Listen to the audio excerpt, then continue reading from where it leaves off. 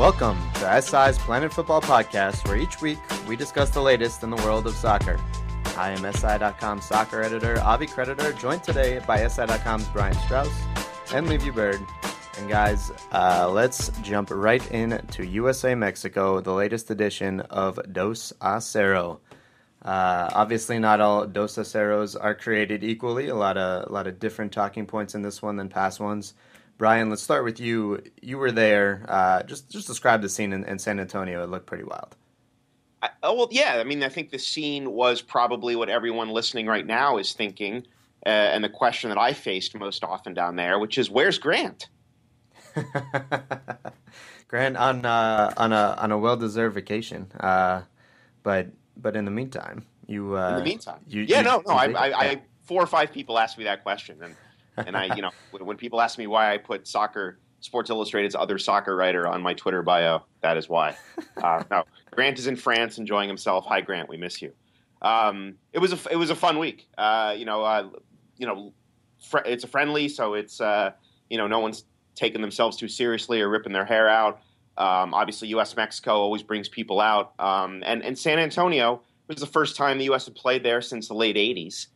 So there was a hunger for the game, and it's a neat. I'd never been there before. It's a neat city to have a game like that in, because the stadium is a short walk from downtown. So all throughout the day, people milling around the Riverwalk and the Alamo area, tons of jerseys, a lot of mixed families. A father in a U.S. jersey, mother in a Mexico jersey. People wearing the half and half jerseys. You really get a sense of what this rivalry is about and what the relationship between the two countries is about. All kinds of people in packs. I mean, it was a great scene. So, and then obviously it led into a fun game. The field notwithstanding, it was garbage, but whatever. Both teams played on it, and I think both teams carried themselves well, and they meant well, and they tried to attack, and I thought it was a fun game. Yeah, I mean, at the end of the day, from an April friendly on a non-FIFA date featuring B-list, C-list players, you're kind of hoping for some entertainment, some talking points, and the U.S. definitely got one in Jordan Morris, right? I mean, he's 20 years old, he's a sophomore at Stanford University, and Jurgen starts him against Mexico. Of course he does, and of course he scores. It was quite the moment for him, and we've seen U.S. players in the past be young, do well at the start, and then nothing happens after that. So we'll see what happens with Jordan Morris. But Livy, what was your takeaway from Morris? I know you know him a little bit from the Seattle area. You played with his brother actually in college. Just what was your thoughts on his performance and him as a player as a whole? Well, I think, first of all, Jurgen Klinsmann deserves a little bit of credit for a lot of these experiments that he comes up with throwing younger players into the fire, whether it's Jordan Morris or whether it's DeAndre Yedlin at the World Cup or even Julian Green in the brief appearance he had in Brazil. It seems to work out one way or another for him. Yedlin obviously contained Eden Hazard very well. Julian Green scored with his first touch, and then you get a 20-year-old college kid in Jordan Morris who scores against Mexico. Jordan he displayed a lot of the same qualities that we've seen from him over the years. He's very confident on the ball. He's fast. He gets into the attack very quickly in terms of running at players and running around players to get to the ball. And he's that kind of forward who he can play in the target role and kind of find space in the channels and find the ball. And so I thought he showed his qualities very well. And it's a lot of the same stuff that I've seen from him since he was playing with the Sounders Academy in U18. And like you mentioned, I did play with his brother in college. Hi, Chris. I'm sure you're listening. He's, the family, it's a great family, very soccer-oriented family. Their dad, actually, Michael Morris, is the Sounders team doctor as well. So they're all very much ingrained in the scene. Now, Brian, you got a chance to talk with him a bit after the game. Just his reaction. Do you feel like he was kind of a kid, kind of just grasping a moment? Yeah, there was one point where another writer asked him, so do you have like class the rest of the week? And Jordan said, yeah. And the writer said, well, like, what's your next class? Well, what do you have? And he couldn't answer the question. And it's not because he's clearly a kid who goes to class. It's not like he didn't know. He couldn't get his head to stop spinning long enough to figure out like where, whether he had to be in, English lit or biology on Thursday. He just had no idea, and that was just kind of cool. I mean, he just seemed genuinely excited. Michael Bradley gave him the captain's banner, so he had a cool souvenir to take away from the night. And he was just overwhelmed. I mean, the funny part, of course, is when he says, "I've been dreaming of this since I've been a little kid," and we all laugh. And 8 months ago, I mean, he's such a young guy, and like you said before, it'll be interesting to see. We saw with DeAndre Yedlin, and this is nothing against DeAndre Yedlin, but we saw how one thing after another, one meteoric jump in your career after another, can eventually become just an enormous amount to take in. I mean, DeAndre Yedlin went from, potentially fighting for playing time with the Sounders to the World Cup to Tottenham, in a year, or a year, but a little bit more than a year. And it's just an enormous amount. So the key for Jordan is going to be sort of to forget about this in a way and go back to Stanford. He's pledged to play his junior season there. And he's going to have to continue to sort of follow the same trajectory that's gotten him this far without going crazy and thinking that this goal, this moment, is going to catapult him. And from what Liviu says, it sounds like he's got good people around him, and it sounds like that's a very plausible way this will turn out. But he plays the game smart. I mean, you can see, the key for forwards is to have their head up. To know who's around them, to sort of be scanning the field and moving and figuring out, where to find pockets and where to make themselves available. When the ball's at his feet, is he looking up? Is he trying to figure out where the support is, where the seam is? And he does those things. And those are really good signs. And obviously he was really alert on the goal and took it well and took it well after apparently missing everything in warmups. So I thought that was pretty cool. One thing that really strikes me about him, going back to whether he's got his feet on the ground, is just how humble he is. I mean, he had success when he was playing for the Sounders Academy, scoring a ton of goals. He was the Development Academy Player of the Year, and at the same time, he's still I know I still have work to do, and I'm nowhere near the finished product. He's and it's not just a show. I mean, a lot of guys put that show on for the media, but even, you turn the microphone off and you just try to talk informally with the guy, and you can't get him to say anything that sounds halfway big-headed. So it's he's definitely got his feet on the ground. So, Liviu, let me ask you this. I mean, I don't watch a ton of college soccer recently. His stats in college are really modest, and we were all sort of looking at them in the press box when the team sheet came out. We saw Morris was starting. I mean, a lot of us had the same instinct. Okay, we knew about what he did with the Sounders Academy, and we knew he was with the U23s and the U20s. But what did he do in Stanford? What did he do in college? I think he had like 4 goals and 5 assists last season for Stanford, which is a really modest total. That's not that impressive. And just curious if you could sort of explain why. Like, shouldn't a player good enough to play for the senior national team be putting up some more impressive numbers against college kids? Well, I think it shows a little bit about the difference between college soccer and the professional game. I mean, in college, the players who are bigger, faster, stronger, that sort of thing, they still are the ones who end up with the better stats, and they still are the ones that end up succeeding a little bit more. Whereas the smarter players, they tend to get overshadowed a little bit. So Jordan, his freshman season was the same year as Christian Roldan. So Roldan ended up winning the Pac-12 Freshman of the Year, but they're both good examples of this trend where good players in college soccer tend to get overlooked because they may not be the biggest or the fastest or have the greatest physical qualities. Jordan's physical qualities obviously are what they are, but he's actually, I think, better when he's on the ball in terms of his speed than he is when he's off the ball. That long run in the first half, he went 50 yards with the ball down the left channel, and 2 Mexicans without it couldn't catch him. I mean, that all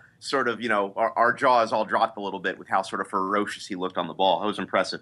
Exactly, and that's the sort of thing that he does, and obviously he needed to pull it back a little bit because he outran everybody, including his own teammates. But that's the sort of stuff that Morris will do when he's on the ball. And you get a guy like Christian Roldan, who's also having a good start of his professional career with the Sounders, and now it looks like he's going to get called into the next U20 camp as well.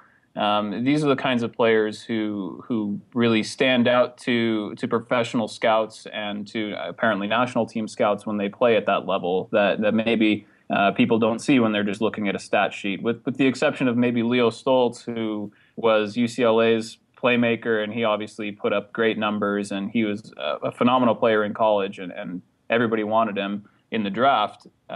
These players sometimes they tend to get overlooked when they're playing in college, but then they get to the professional game and it's like, oh, that's why he's rated so highly. And at the same time, you get guys who end up with great numbers in college. They go to the professional level and you're thinking, what happened here? Where's the disconnect? And I think that's a lot of it is in terms of how the game is played differently at each level. You know who the big winner in all of this is Pac-12 soccer. I cannot wait for Stanford Cal. You're looking at Jordan Morris potentially trying to score on Jurgen Klinsmann's son, Jonathan, who could be, I mean, we don't know if he's going to be starting right away, but he's a freshman goalkeeper at Cal. How is that not must-see TV for any U.S. soccer fan, right? Don't you want to see that? Don't you want to see Klinsmann in the stands, his son on one side, Jordan Morris on the other? I think that's fascinating. I've enjoyed the Pac-12 for a couple of years now. The Pac-12, I think, has been very good. And obviously, I'm in a position to say that because I live on the West Coast and I see a lot of Pac-12 soccer compared to the other leagues. But I think it has been underrated for a while, and it's got a lot of good teams and a lot of good players as well. The other goal scorer in the game, Juan Agudelo, I feel like he's been kind of overshadowed because the Jordan Morris story is pretty wild. But Agudelo, he's a guy. I mean, you talk about a cautionary tale that Jordan Morris doesn't really want to follow. He, burst onto the scene as an 18-year-old, scored a goal in his first cap, scored a goal in his next game against Argentina with Lionel Messi on the field, and then 4 years went by before he scored his next U.S. national team goal, which was, again, Wednesday night against Mexico. Is this a rejuvenation? He's only 22. This is a good thing, right? Juan Agudelo, the way he took down the pass from Michael Bradley, collected the ball, granted the defender slipped because the field was terrible. However, he finished, he looked good, he looks confident. This is, we're looking for big picture things to take away from this game. Is that not one of them?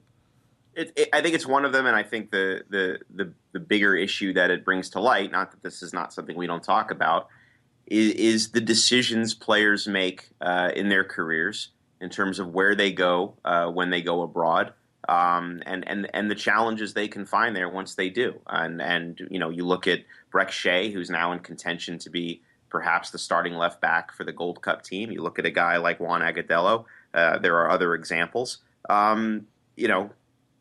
You've got to go somewhere where you're going to play. You've got to go somewhere where the club that's brought you in is going to invest in you. And obviously with Agudelo, there was also a work permit issue. But you need to be somewhere where you're going to play, where you're going to have responsibility on the field, where you're not, where you're a guy who's counted on by your coaching staff and by your teammates, and a place where you're going to get seen, and where the national team staff, if that's something that's important to you, where the national team staff will get the chance to monitor your progress.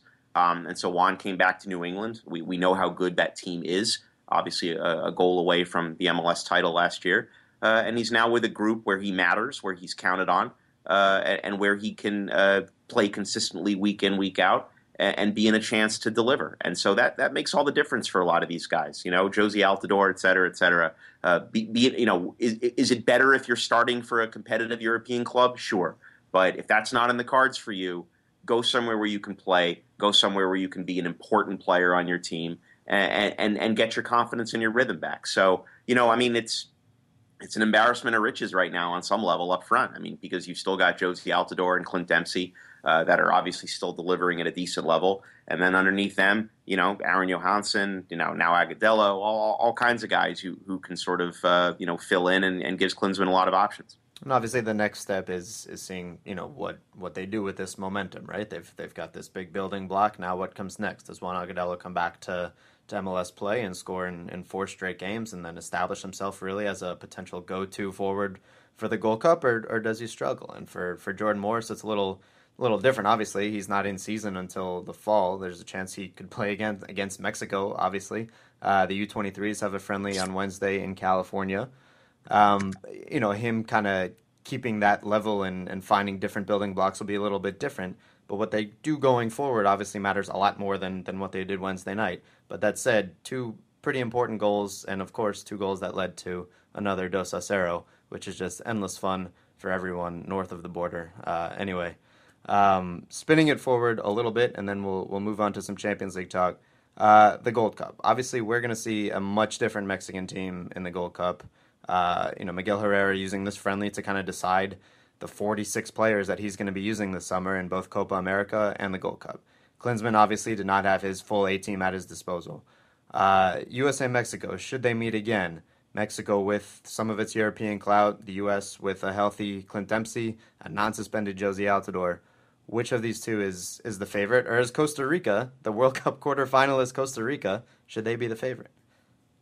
I don't think Costa Rica is the favorite in the Gold Cup. I think Mexico and U.S. Costa Rica had a wonderful run, don't get me wrong, but history suggests, certainly no Central American team has ever won the tournament. And the U.S. and Mexico are still the heavyweights in the region, still have the deepest player pools to draw from. And Jurgen Klinsmann, anytime you can ask him a question about what he ate for breakfast, and he'll bring it back to the Gold Cup and the Confederations Cup. I mean, he is, there are people who have been frustrated by the tinkering and the experimentation. And I understand that, because we want to see some sort of trend and trajectory developing.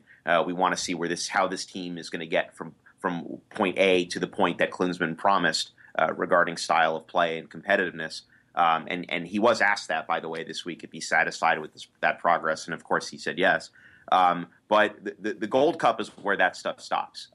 He is playing to win that tournament. He's going to call in his very best players, and he is going to put them on a field in a way that he thinks is going to win the game. So we'll have some answers when we all wonder, what does this team look like in Klinsmann's mind? What does this team look like when it's playing its best, or at least deployed in its ideal formation with its ideal starting 11?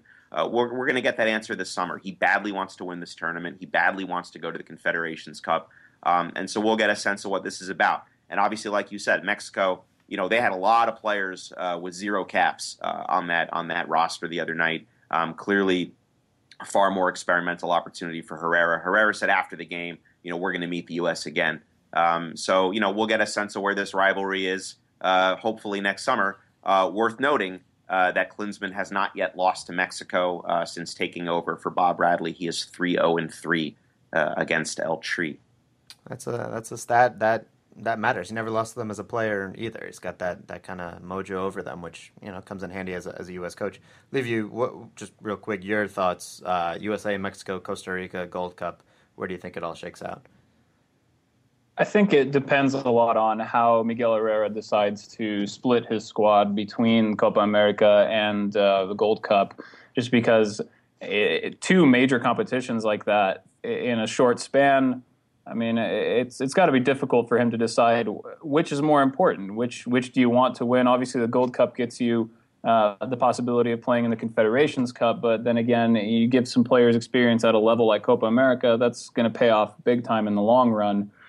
So it's really an interesting balancing act that he has to do, whether he splits it evenly, whether he says, well, maybe the level of Copa America is a little bit higher, so I got to give a few more of my A-list guys to that team.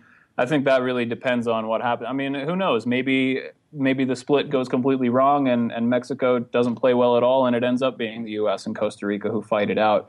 It's just it's hard to tell at this point, and I don't envy him having to decide which of these competitions he wants to put more emphasis on, and I think that will really play a big role in figuring out which of these teams we're talking about come the final in July.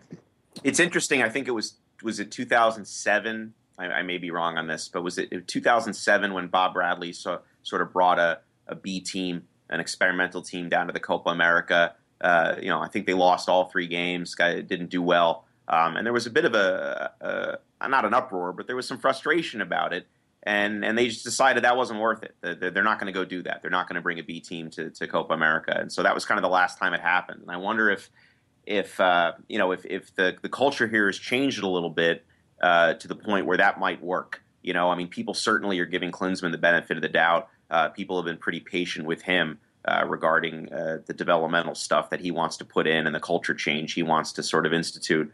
So I wonder if American soccer fans and media are ready to send a B team to the Copa America and get smacked around, but understand that, like Liviu said, it's an incredible experience. To go play Argentina or Uruguay and Brazil and South America, to have that atmosphere and that pressure. It can only do young players good, right? If you're able to look past the results. So I wonder if that's something that the U.S. Soccer Federation might want to consider in the future.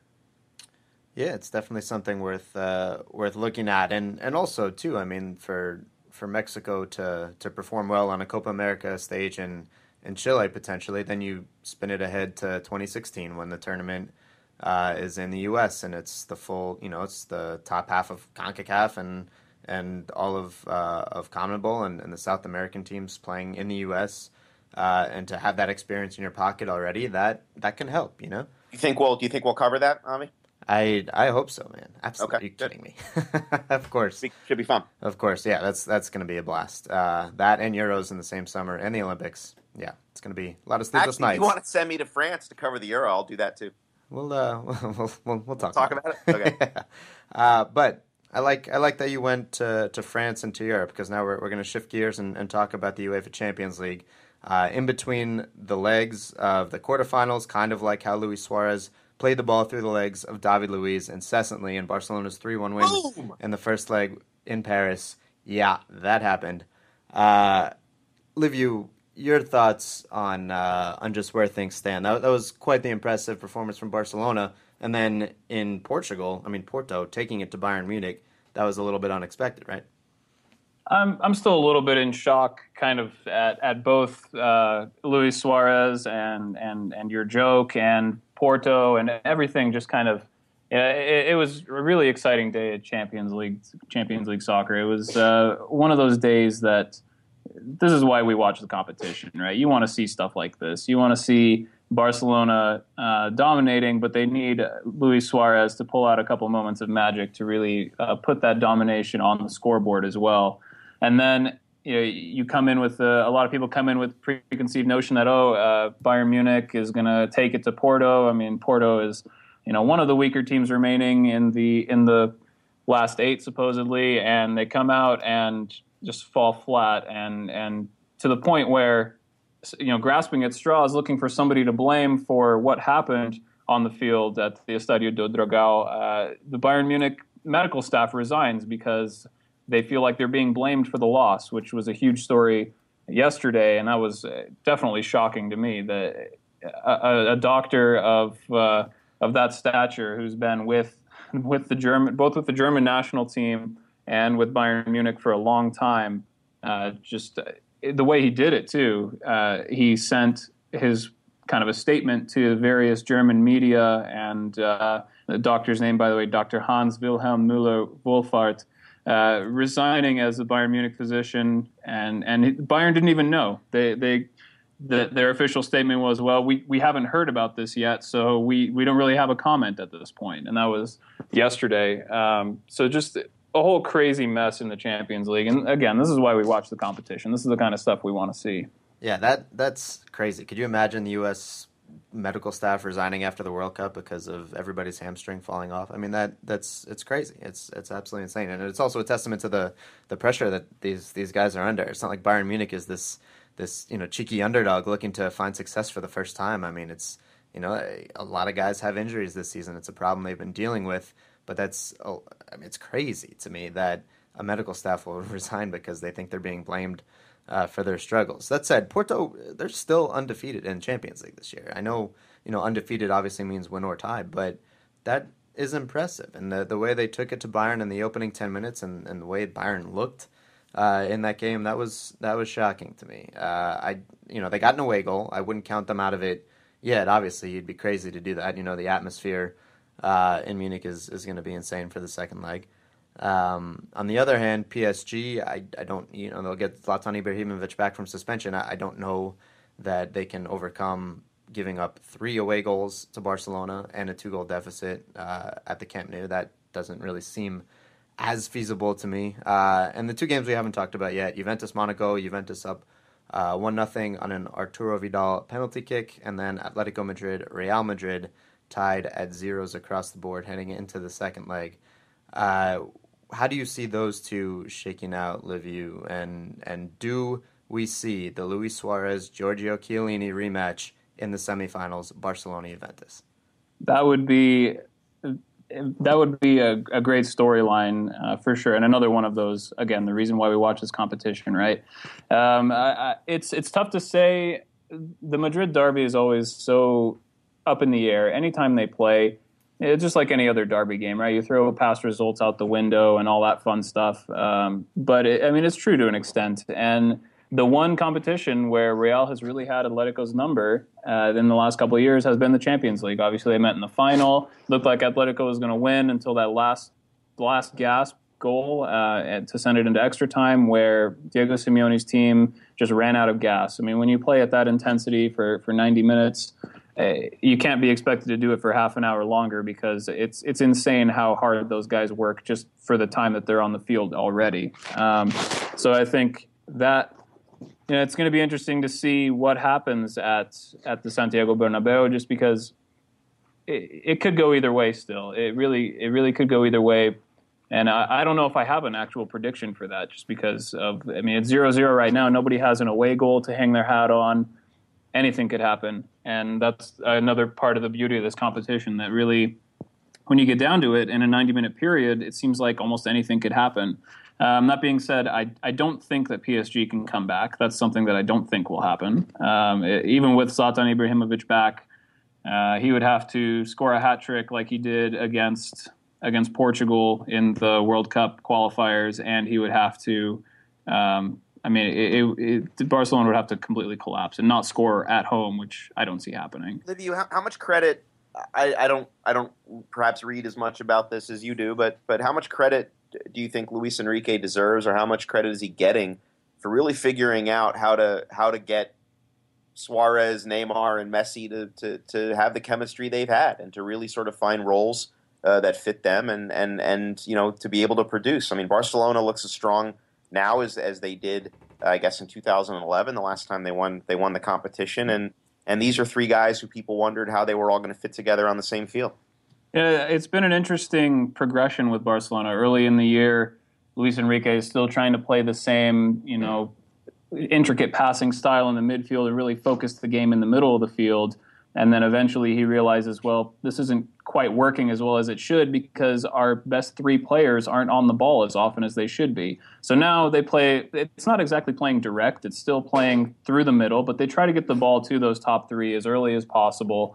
And you've seen, a lot of people talking about, can multiple superstars on the same team work? You see what happens when egos get in the way in terms of Real Madrid with Cristiano and Gareth Bale's not having a great time recently, and then Karim Benzema, who for how overshadowed he is still an excellent player and would be a star on any other team, the star on any other team. But Barcelona really finds a way, and they found a way to make Luis Suarez into this guy who's not playing for himself. He's obviously playing for the team, and he's, in Barcelona more than anywhere else, you can't play for yourself. You have to play for the team. There's a real reverence for the history of the club, and there's a real understanding that, as their club motto is, it's more than a club. It's more than about one person, and they've really all embraced that, and it's really shown in the last few games, especially. All right, prediction time. You're not hedging. I'm getting four semifinalists from you, Brian. You as well. I'll throw mine out too first. I see Bayern coming back, which we'll see. I don't know. I'm a little 50-50 on that, but Bayern sure. Barcelona absolutely. Juventus going through. We're getting Suarez, Chiellini. I cannot wait just to rewatch all the World Cup highlights. And I am going to lean towards Real Madrid. I actually happen to think that Atletico has the edge because they, one goal for them essentially counts as more. But I think Real Madrid gets it done, and we get all the heavy hitters into the semifinals for what should be an incredible Final Four. Liviu, what do you got? I'll agree with you on all but one. I think Atletico will pull it out. It's been a little bit of a rougher patch for Real Madrid recently, and Atletico has also had its moments, but they've seemed to come through it a little bit stronger. There's none of this kind of factions in the same squad kind of breaking off, and nobody's saying I should be playing over this guy or whatever. Everybody's really committed to the cause, and Real Madrid, I just feel like their team chemistry is so fragile that if one thing goes wrong, one or two things go wrong, you see a couple guys kind of throw their arms up and maybe start to collapse a little bit. I think Atletico will get that one done. I think we will see Juventus go through as well. I think Bayern will come back at home. It's going to be tough to ask Porto to put together another performance like that, and it will take another performance like that and possibly even better to do the same against Bayern in its own house.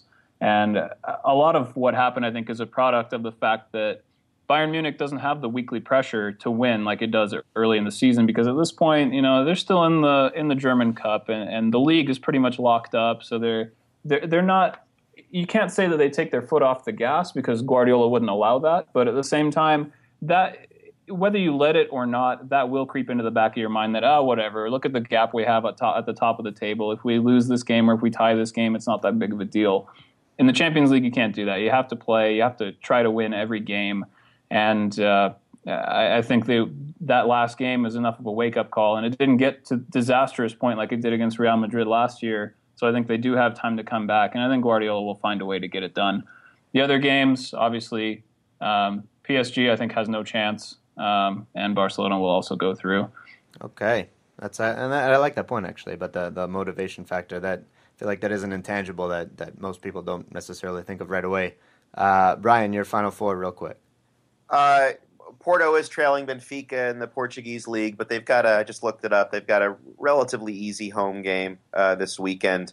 I'll go with them to pull the upset. Why not? If we've got sort of a little bit of chaos inside Bayern Munich with doctors resigning and fingers pointing and all kinds of that, let's go with Porto holding on to oust Bayern. I think Real Madrid and Barcelona are on a semifinal collision course.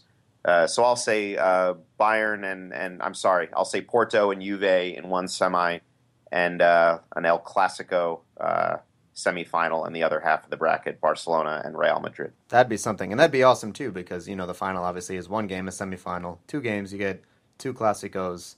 That would be spectacular. One last note to kind of wrap it up full circle: a pair of Mexican national team players still alive in the Champions League, Raúl Jiménez at Atletico Madrid, and a pair at Porto, Diego Reyes and Hector Herrera. Herrera, who's been playing extremely well, in my opinion, and is someone to watch for the summer, whether that is at Copa America or the Gold Cup. Don't forget an American playing in next week's CONCACAF Champions League final. Well, obviously several with Montreal, but also Ventura Alvarado at Club America in the first leg next week. That is a fair point as well. A lot of Mexican national team players, U.S. national team players making news this week. That's the way we like it. It keeps our jobs interesting. Guys, thanks so much for the time today. Thank you all for listening. We'll be back again next week. For Brian Strauss, Livy Bird, I am Avi Creditor. We'll talk to you next time.